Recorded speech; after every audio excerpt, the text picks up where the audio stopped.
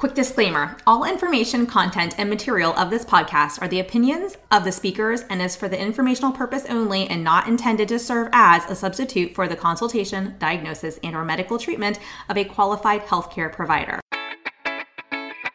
Welcome to the Untethered Podcast. I am your host, Hallie Vulcan. I'm a certified orofacial myologist, feeding specialist, and mentor. This podcast is all about getting your questions answered and collaborating with colleagues to bring you the most up-to-date information in the orofacial myofunctional therapy, tethered oral tissue, and airway space. I challenge you to keep an open mind and join my mission to get this information out to the masses. Let's get started. Hi, and welcome to episode 62 of the Untethered Podcast. Today we have Jacqueline Bancayan-Tomlin, the owner and founder of Sunrise's Speech and Language Services, PLLC. She's a national certified and state licensed speech language pathologist. She's been a bilingual pediatric therapist for over 10 years, serving children ages birth to 18 in the state of Texas. Jackie has had the opportunity to work with a variety of populations, disorders, and settings. She's passionate about early intervention, providing treatment in the child's most natural environment, and working with culturally and linguistically diverse populations. She's received specialized training in the orofacial myofunctional therapy, Beckman Oral Motor Assessment and Intervention, and the Picture Exchange Communication System. Jackie completed her bachelor's degree in communication disorders and master's degree in speech language pathology from the Florida State University. She enjoys traveling, running, doing yoga, and spending time with her husband and her two daughters, age 6 and 2. Jackie, thank you so much for joining me on the podcast today. I'm really excited to continue this conversation on cultural and linguistic diversity, but with a focus on bilingualism today. So thank you so much for being on the podcast. Thank you so much for having me. I'm so excited to be here to continue this dialogue. I think it's an important time to keep talking about cultural and linguistic diversity. And I hope we've all been taking the time to self-reflect and become more self-aware of our own biases as clinicians, educators, and overall human beings. So thank you.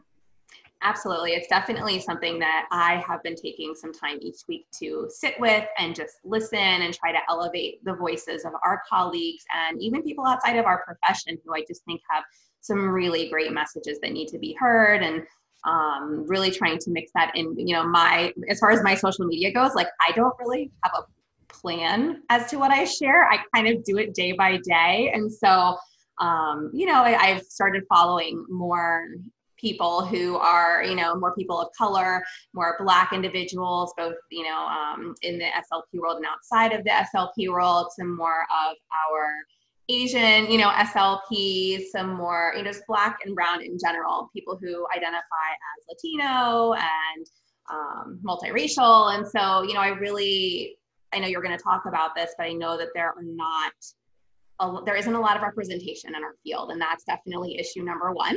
But I think that we all have a responsibility to elevate these voices. And so I really, I'm trying to do my part, but I'm also just trying to sit back and listen. And I think that having you on here is just such a amazing opportunity for me to learn from you, but also to share your voice with our listeners. Yes, thank you. Beautifully put. Thank you so much. And so I wanted to, Dominique Kennedy, which is another SLP, and I graduated, or her and I went to Florida State together, and you guys started the conversation on CLD. Yeah. And when I saw her name on your podcast, I was like, I know her. And I was just so excited, because I know your podcast is mostly focusing on myo and feeding, and I was just so excited to see that. And so I thank you so much for including other topics in your podcast so others can take a listen. Absolutely. Yeah. Well, and I think it's obviously important to have that conversation because no matter what topics we're talking about, we have patients that identify, right, that are culturally or linguistically diverse, tongue twister, and bilingual as well, trilingual sometimes, or there may be more languages in some of the homes. And while we ask about these things on the intakes, it's definitely not something that I admittedly I try to be sensitive to, but I know it's an area that I even need to learn more about to better serve our patients. And so I think it doesn't really matter what type of therapy you're doing, right? It really matters like who is the human sitting in front of us and what do we need to know about them so we can provide the best services to them. So that's a big area that I'm personally trying to advance my own, understanding in right now, because I like to believe that I had some understanding, but I know I did not have significantly enough understanding in that space. So thank you. So I'm going to turn it over to you and let you, share with us a little bit about your message today. Yes, thank you. So as you were saying, we live in such a beautiful, diverse world where half of the population is bilingual. And in the US, there's a large and growing number of bilinguals, specifically living in California, Texas, Florida, New York, New Mexico, and Arizona. And there was an article done in 1995 by Garcia and colleagues that stated that 50% of children enrolled in kindergarten in California by the year 2035 will have grown up speaking a language other than English. And so that's a large number, right? Yeah. And we have all become very aware of our profession, and that 92% of SLPs identify as white. And I have the breakdown here, and only 1% identify as multiracial, 3% identify as Asian, and 4% identify as Black or African American. 6% identify as Latino. And so there's a huge racial discrepancy in our field, in our profession. And until those numbers can change to become more representative of the world we live in, until we can have more Black and Brown, Asian, and other indigenous races join our field and join our profession, us as SLPs at this moment need to step up, need to do the work, need to become educated on cultural and linguistic diversity, on bilingualism, on differential dialects, and enhance their cultural humility. Because, like you said, we need to do better for the children and the individuals that we serve who come from a diverse background. So also because based on those numbers, if you think about it, there's a minimal chance that we as SLPs will finish our career without having served a client that comes from a diverse background or only speaks English or is only a monolingual English speaking child or individual. So in order to do our job correctly, appropriately, ethically, we need to do the work now. So I want to talk about 3 myths on bilingualism. There are many myths out there, but I want to focus on 3 specifically. And the first one is going to be that bilingualism causes language confusion. And there is no scientific evidence to show that this is true. There is a misunderstood behavior that's interpreted as language confusion, and that is code switching. And so code switching refers to shifting between one linguistic code, language or dialect, to another. And to give an example, I speak to my daughters in Spanish, and I may say, por favor, go put on tus zapatos. And so I just used English and Spanish in one sentence. And this can happen in a conversation, it can happen in a phrase, in a sentence. And studies have shown that code switching follows strict grammatical rules. It's not random, it's rule governed, and it actually requires a great deal of bilingual competence. So if an SLP who isn't aware of this, it could easily be misinterpreted as the child is confused, the child doesn't know to use English or Spanish, and so bilingualism is causing this. And so here to tell you, there's no research, no evidence behind that. So the reason why kids code switch is because they hear other parents, they hear their parents, they hear other adults in their language community code switch. And so obviously, naturally, kids do what they hear and what they see, right? And so that's the first myth. Can I ask you a question? Yeah. So on that topic, and I don't really do a lot of like the language treatment myself anymore, but back when I was doing a lot of that, especially in early intervention with our little ones who were, learning language for the first time, and they were in these bilingual or even trilingual households where maybe mom spoke one language, dad spoke another language, but then they're also speaking English as the third language to the child. And we saw, quite a bit of code switching. I was always taught, and I'm curious to know your opinion, if this is a good strategy or if this is like harmful to actually how they're developing. I was always taught, well, let's speak in language 1 during bath time. Let's speak in language 2 at dinner. And let's, focus on English because that's your goal for the child the rest of the day. Or or when they're with mom, they speak this language with dad, this language with the nanny, this language with it's daycare or school, they'll get their English. What is your opinion on that? And like, is that actually harmful? Because, it makes sense what you're saying, that code switching is actually a higher level skill, and that they really have to be competent in both languages in order to follow those grammatical rules. And now I'm starting to think like maybe that's not such a great strategy to recommend. Yeah. So, I think dividing it into different routines and when you use the language, there's no evidence. Usually there was research or a myth also that says you stick to one parent, one language, right? But there is no evidence that shows that that's going to be supportive. Children are going to maintain their language based on their need. And obviously they acquire language based on what they hear, how much language stimulation is being given in the home and the school. And so to answer your question, the way I did it with my children, I spoke Spanish because my husband is Black, and so he's an English speaker. He doesn't speak Spanish. And so I wanted to make sure that I gave my children that language. I wanted to make sure that I provided them with that Spanish stimulation. And so I would say that the family should really focus on what language they feel most comfortable speaking with their child. If that's Spanish, then, go ahead and speak to them in Spanish. If that's English, go ahead and do it in English, and Mandarin, whatever language you want to speak to your child. They're not going to become confused. Like I said, they're going to go ahead and speak the language that they feel is needed, or they will make sure. Also, a phenomenal thing is that, for example, my daughters know to speak to me in Spanish, but they know to speak to their dad in English. And so they know who to speak the language to or with.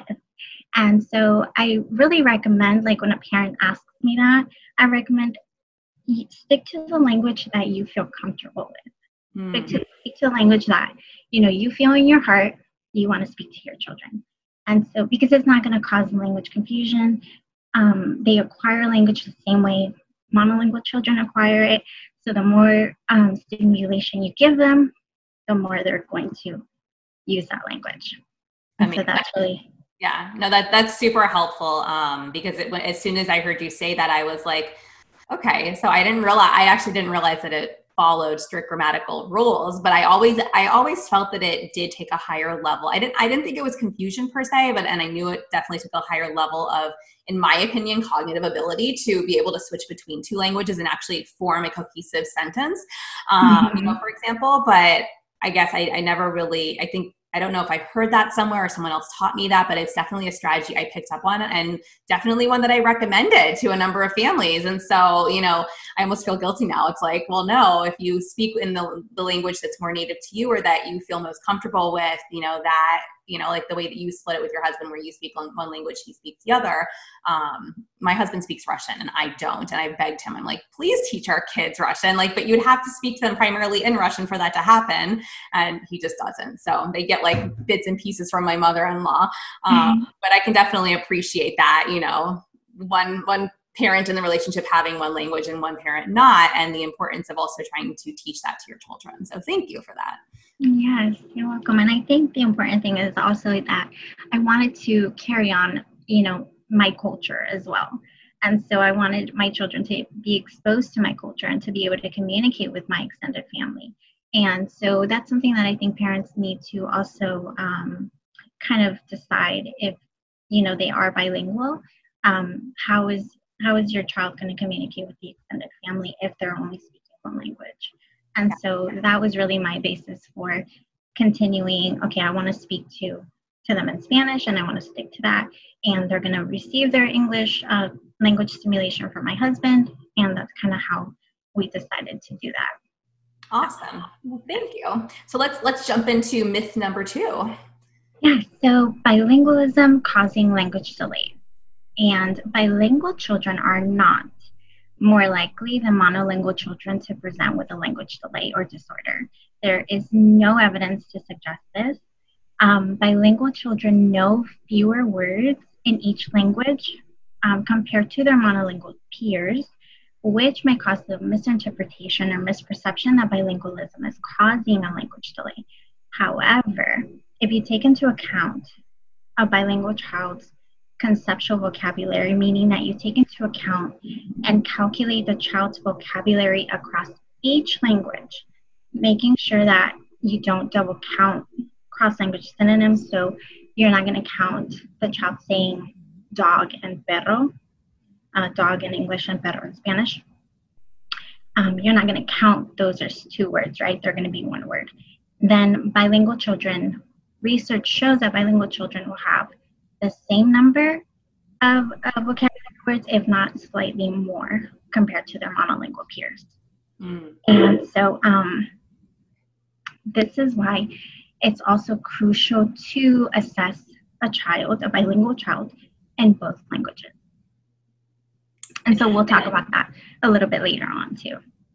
What I did want to take into account, or what I did want to state, is that I don't know if SLPs are aware that bilingual children reach their developmental milestones at the same rate as monolingual peers.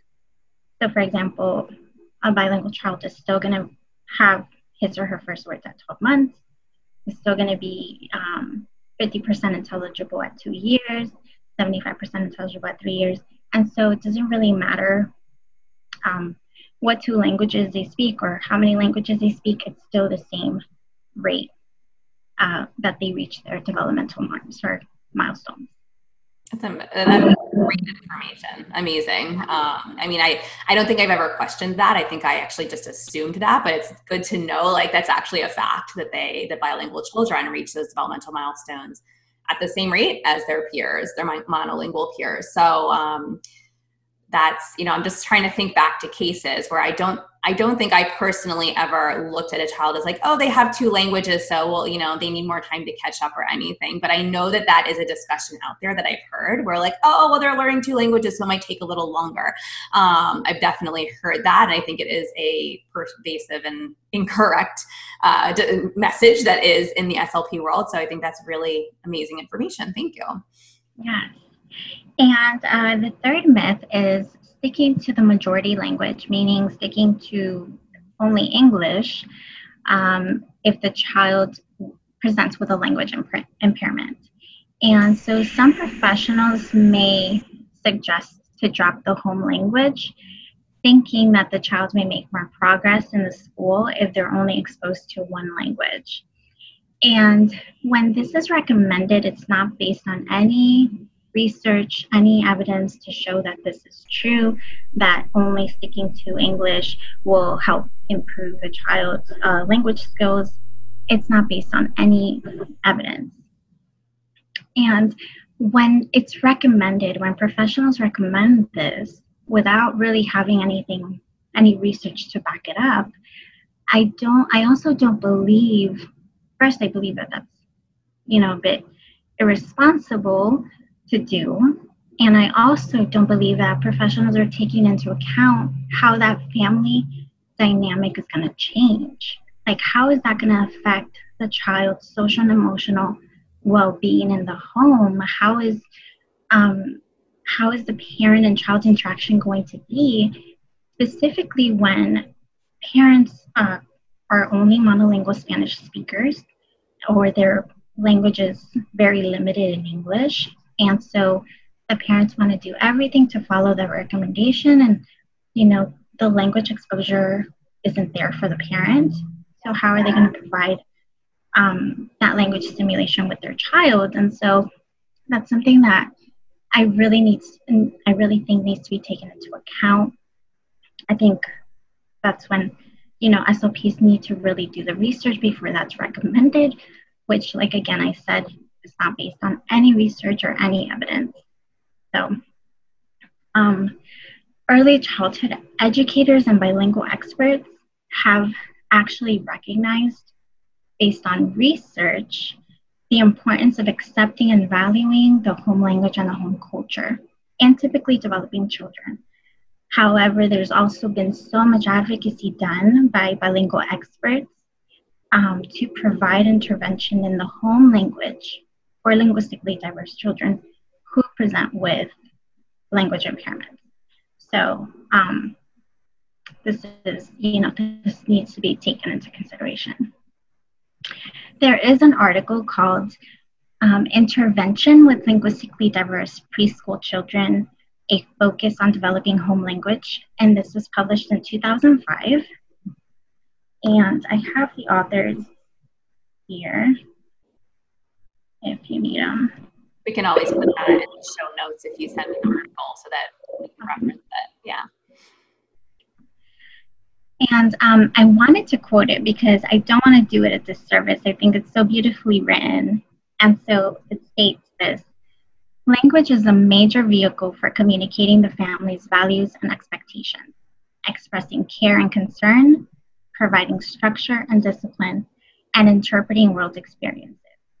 Therefore, it seems absolutely necessary that children with language impairments and their care providers share a common language. Failure to develop and maintain the language spoken in the home and by extended family may result in, among other things, loss of cultural identity and reduced contact with family members. And so this is why it is crucial to understand what the myths are behind bilingualism so we can make appropriate recommendations that aren't based on myth, but backed up by research, like I've been saying. That's amazing. I that third one, I actually am like, oh, I did know that one. In some sense that, I've never told a family to stop speaking the language. And I've always been very sensitive to the fact that, like, if that's how you communicate at home, if you need to continue to communicate, that's most important. However you're currently communicating, what does come naturally to you, but then I've also, like I said before, would guide it with, if you feel like it's confusing or you feel like, it might be easier for your child to, learn this other language, maybe we have that designated bath time, whatever, which I will not do that anymore if that comes up. I will just say, you do you keep doing what you're doing and just provide lots of different, in the same way that we would give recommendations in general for a monolingual child, just in terms of how to model for a child or what to say, what to have them repeat, things like that, but with all of this in mind. And so thank you, because I think that, you've really opened up my eyes, and I know there'll be a lot of listeners who definitely have their eyes opened as well to these myths and the realities, right? Like how do we actually approach our clients or patients, and how do we approach these families who have more than one language in the home, even if they're only speaking Spanish at home and now the child's learning English at school. Like it just doesn't sit right with me to then say, well, I'm sorry, you can't speak Spanish at home anymore. You should only be speaking English to a family who doesn't speak English in the home. And that's not their goal. And that's too bad, so it's almost like, so sorry, but hey, don't speak, don't speak at all. How stressful is that? And you pointed out a really great point that it can have a very significant impact on social emotional development and the child's relationship with not just their immediate family, but their extended family. So, it's so much further reaching than just making sure they're hitting their IEP goals, or they're making, if it's a private practice, they're making, some strides in speech therapy. We really need to make sure that it's functional for this family and that it's speaking to both what goes on in their home setting and even beyond their home setting, and supporting them there, as well as, in the school setting or other environments they may be in the community. So really, really, I'm like, I've chills. Like this is the kind of stuff to me that, we all set out to become speech pathologists because we want to help people. We want to help them communicate. And what good are we doing if we're taking away one of their primary means of communicating by telling them they can't use their primary language in their own home. So I think for me, that's a huge, huge message that you've shared here. And I really hope that hits home with our listeners. And thank you for that. So I know we're going to move on and talk about, what do we do when we actually encounter these children in our practice and these families who are bilingual. And so I'm going to turn it back over to you and let you share a bit about that with us. Yes, so assessments. I took a course on cultural and linguistic diversity, and the speaker mentioned that, and it stuck with me, and so I wanted to share that with you all. And he said 80% of our job stays the same, and only 20% changes. And so there's not going to be very much change when it comes to assessing children who are dual language learners or who are bilingual. And so, we're going to do what we know how to do already.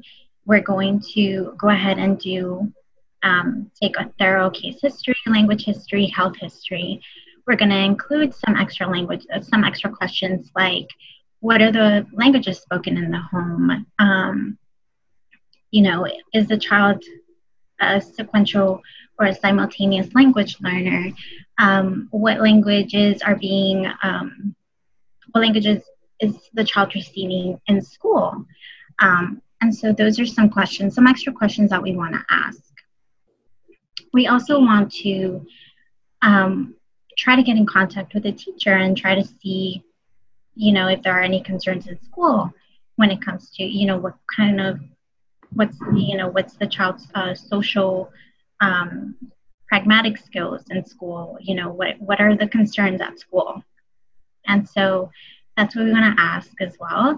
And then when it comes to assessment, we want to do formal and informal assessment. And this is something that I want to kind of really, really focus on, is the fact that we must evaluate in both languages. Like I said before about conceptual vocabulary, we have to evaluate in both languages, or else if we only evaluate on one language, we're going to be missing a large piece of that child's language ability. And so both languages need to be assessed. We want to make sure that we do formal and informal. So we're going to take a language sample, a speech sample. We can, based on the standardized assessment that we use, we want to make sure that it is normed for that child, because we know that standardized assessments are biased. And so we can also, aside from just using the quantitative data, we can use it as qualitative data. We want to make sure that if we use it as quantitative data, that it is normed on the child, on that specific on bilingual children or linguistically diverse children. And so those are some pieces we want to. You can do dynamic assessment as well. That'll give you good information on how fast the child. If you test, teach, and retest, how is that child doing during that process? Really helpful. And I think my big question that some people may be wondering too, obviously, is like, what do you recommend? And maybe you don't even know the answer to this, but if you do, what do you recommend for those assessments that are only standardized on monolingual children, like specifically children who speak English? And, they may consider it diverse in the sense that they've looked at different socioeconomic statuses, but they haven't actually used or this assessment on children who speak other languages. Because I know, we can bring in an interpreter and have them translate the tests. Is the recommendation then just to use the qualitative data, because then we can't really truly represent, the quantitative side of things? Is that the big message, or what do you recommend? Exactly. So it wouldn't be fair to use the quantitative data because it's not normed on that child, on that linguistic background. And so I would use that assessment as just qualitative data. I don't find it to be fair. It's not appropriate. You're basically comparing monolingual children to a child who's bilingual, and that just doesn't add up. It's going to do that child a disservice. It's not going to give you the correct representation of that child's language ability.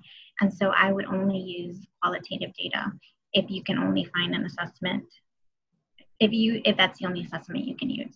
Mm-hmm. No, that makes sense. Thank you. And I'm almost thinking like some action points for individuals who are listening who do, language assessments would be, you need to, and we do this, but you need to not only ask on your intake, like what languages are spoken in the home, but also what languages is the child exposed to on a daily basis, because I don't see that in every intake. And I do see some intakes because I coach people on the business side. And so people have shared their intakes with me in the past. And usually there's that question, like what languages does a child speak, but not always like what languages is the child exposed to outside of the home, because, it's important to know inside, but also if this child's in school for a majority of their day, well, what language is spoken there? There are different programs that are not all English. So I think that's super important. And then, I think actually having a conversation with the parent before even picking out the assessment tools or just designing the assessment is probably really important, so that we know how best to assess this child, and if it's going to be a combination of quantitative and qualitative, or mostly qualitative, because how many kids are getting flagged as having delays or disorders when there may just be a difference, and or maybe there isn't even a difference. Maybe this child is just bilingual, and so we're not correctly representing them because we're looking at quantitative data that is actually completely invalid for this particular child. So thank you for that, because that's I think a big conversation that we need to have. Despite the fact there might not be a large representation yet of SLPs of color, there definitely are a lot of children that we service or that we assess that may not even need our services. Maybe there's other services that would be better suited for them, based on some of this information and how many getting flagged as delayed and disorder that may not actually be. Yes, exactly. And I think that's the problem with using assessments that aren't standard or that aren't standardized for children who come from a diverse background. That's exactly the problem, that there's so much over-identification. Mm-hmm. And then also, I guess on the flip side, we could argue that maybe it's missing some kids who do have delays or disorder because maybe the numbers are not, again, truly reflecting those kids. So I do feel like this conversation could go both ways, and there might be overdiagnosis, but there could also be underdiagnosis. And I've seen that conversation happening a bit. And I think in the beginning, I was a little bit confused by the conversation, like, well, how do we have both under and overdiagnosis of these this population of children that we are treating or assessing? And, it really starts to make sense when you really pick apart the conversation and really actually take a deep dive into what is the first encounter with this child. Well, it's usually an assessment. So if we're not assessing them correctly from the get-go, like we're just setting them up for failure in general because we're not actually giving them what they need. So again, thank you for kind of opening my eyes to that on a deeper level than I think I've really been able to dive into on my own. And I'm hoping that it'll really open up our eyes to others. I could even relate this to my orofacial myofunctional evaluations or my tongue tie evaluations. Just is it being presented in a way from a linguistic standpoint, that's culturally sensitive to that mom of that who's nursing that baby, or that child who may appear language delayed and may also have some tethered oral tissues. It just really makes me want to sit down and kind of like comb through everything, every tool. Most of mine is qualitative data that I'm gathering, but it makes me still want to go back and just comb through everything and make sure that, I'm really being sensitive to different, because different cultures approach breastfeeding and feeding differently as well. It's not just language, right? There's a lot to be said, and even surgical procedures and what they may be open to discussing or not discussing, and how quickly can I shut somebody down if surgical procedures are not culturally accepted, right? Well, hey, we don't want to hear anything else you have to say because you just went way beyond anything that we're willing to consider right now for our child. So definitely some big conversations to be had in this space. Yes, definitely. Exactly. Thank you for looking at it on with much wider eyes, because it definitely goes beyond bilingualism. And that's why we must all expand our cultural humility, because it's so we can become more open-minded and more compassionate and have more empathy, which are qualities that we really all need to enhance when we're working, just not only as working as SLPs, but just as people, and so I think it's so important to continue this education, this conversation. And so, yes, thank you. Yeah, no, thank you. I know that you had some resources that you wanted to share with us. So is there anything else before we jump into resources? No, I don't think so. Just really make sure to assess in both languages, check out your assessments, select assessments that are normed, if possible, on that child's linguistic background, ask questions, and it's impossible really to learn all these languages, when you're going out there and working with a child, but becoming familiar with the language, before you go out there, becoming familiar with the culture. So you can, like I said, be open-minded, open-hearted, serve the family in the best possible way, respecting their culture, respecting their language.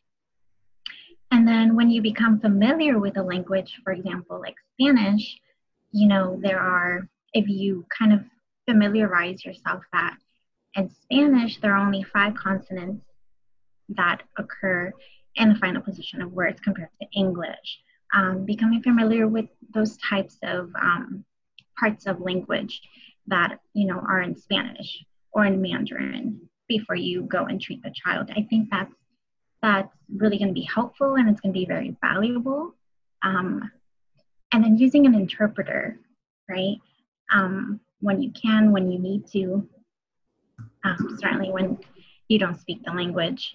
ASHA has, if you go to ASHA, they have a list, and it explains the roles of us as SLPs when we work with interpreters. And so that's a really good resource to look at.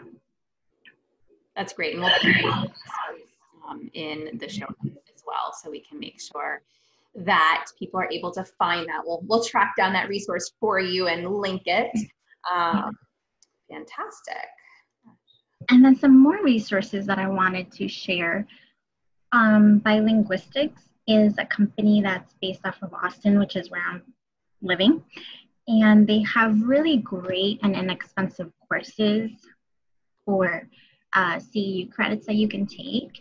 And there's one specific course that I've taken with them. And I believe it's a 10-hour course, and it's all online training. And possibly they offer you 10 or 12 CEU credits. And it's called Certificate in Cultural and Linguistic Diversity. And it's wonderful and valuable information. Talks about assessment, talks about speech sound disorders in bilingual children, and then how to talk to teachers, and just really it dives deep into CLD. And so that's a really great course. They've also published many books that will be very helpful and resourceful to continue your education on bilingualism and dual language learners. Awesome. And yes, and I also wanted to share some more courses that I have found on Instagram. And there's one in regards to cultural humility, and I believe the IG page is, or the website is SLP Private Practice in Color. And they are doing a 5-part course on cultural humility. And I believe it's $25 per course, or you can become a member and you can have access to all the 5 courses, and really partake in this continuing education on cultural humility. So thank you. I actually haven't seen that one yet, so I'm going to go check that out myself, but we'll be sure to share it so that others can find it. And even if you're not a speech language pathologist, but these are topics that interest you, if you're another professional listening to this, or you're even a parent, who is interested in learning more, because we do have a whole mix of people who listen to the podcast, definitely check out the show notes for these different resources to see what might speak to you. Because I think there is a lot of, as speech language pathologists, our job, first and foremost, aside from feeding everything else, our job really is communication. And I think that we have a big job to be communicating in a way that's effective, and that, I want everybody to be themselves, but at the same time, I want people to realize that people learn differently. People listen to different voices and gain different things from different voices. And so I think it's so important for people to hear from different people.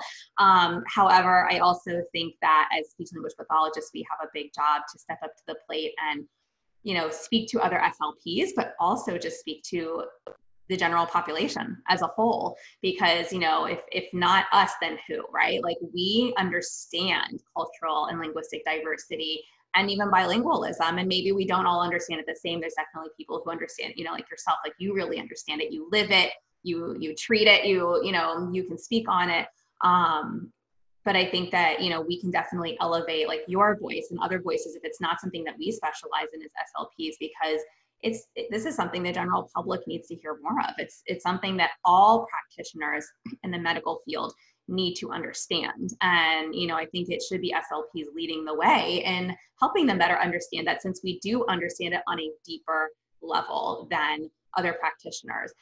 So thank you so much for this, because it's been so informational. I learned a ton from you today. It really just helped me get my wheels turning, and you heard me kind of like talking through some of it with my questions.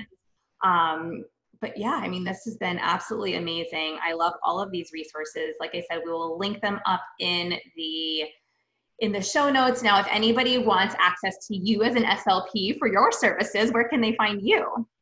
Yeah, so I have my website is www.sunrises speech therapy, and I have a Facebook page, which is also Sunrises Speech Therapy, and an IG page, sunrises_speech therapy.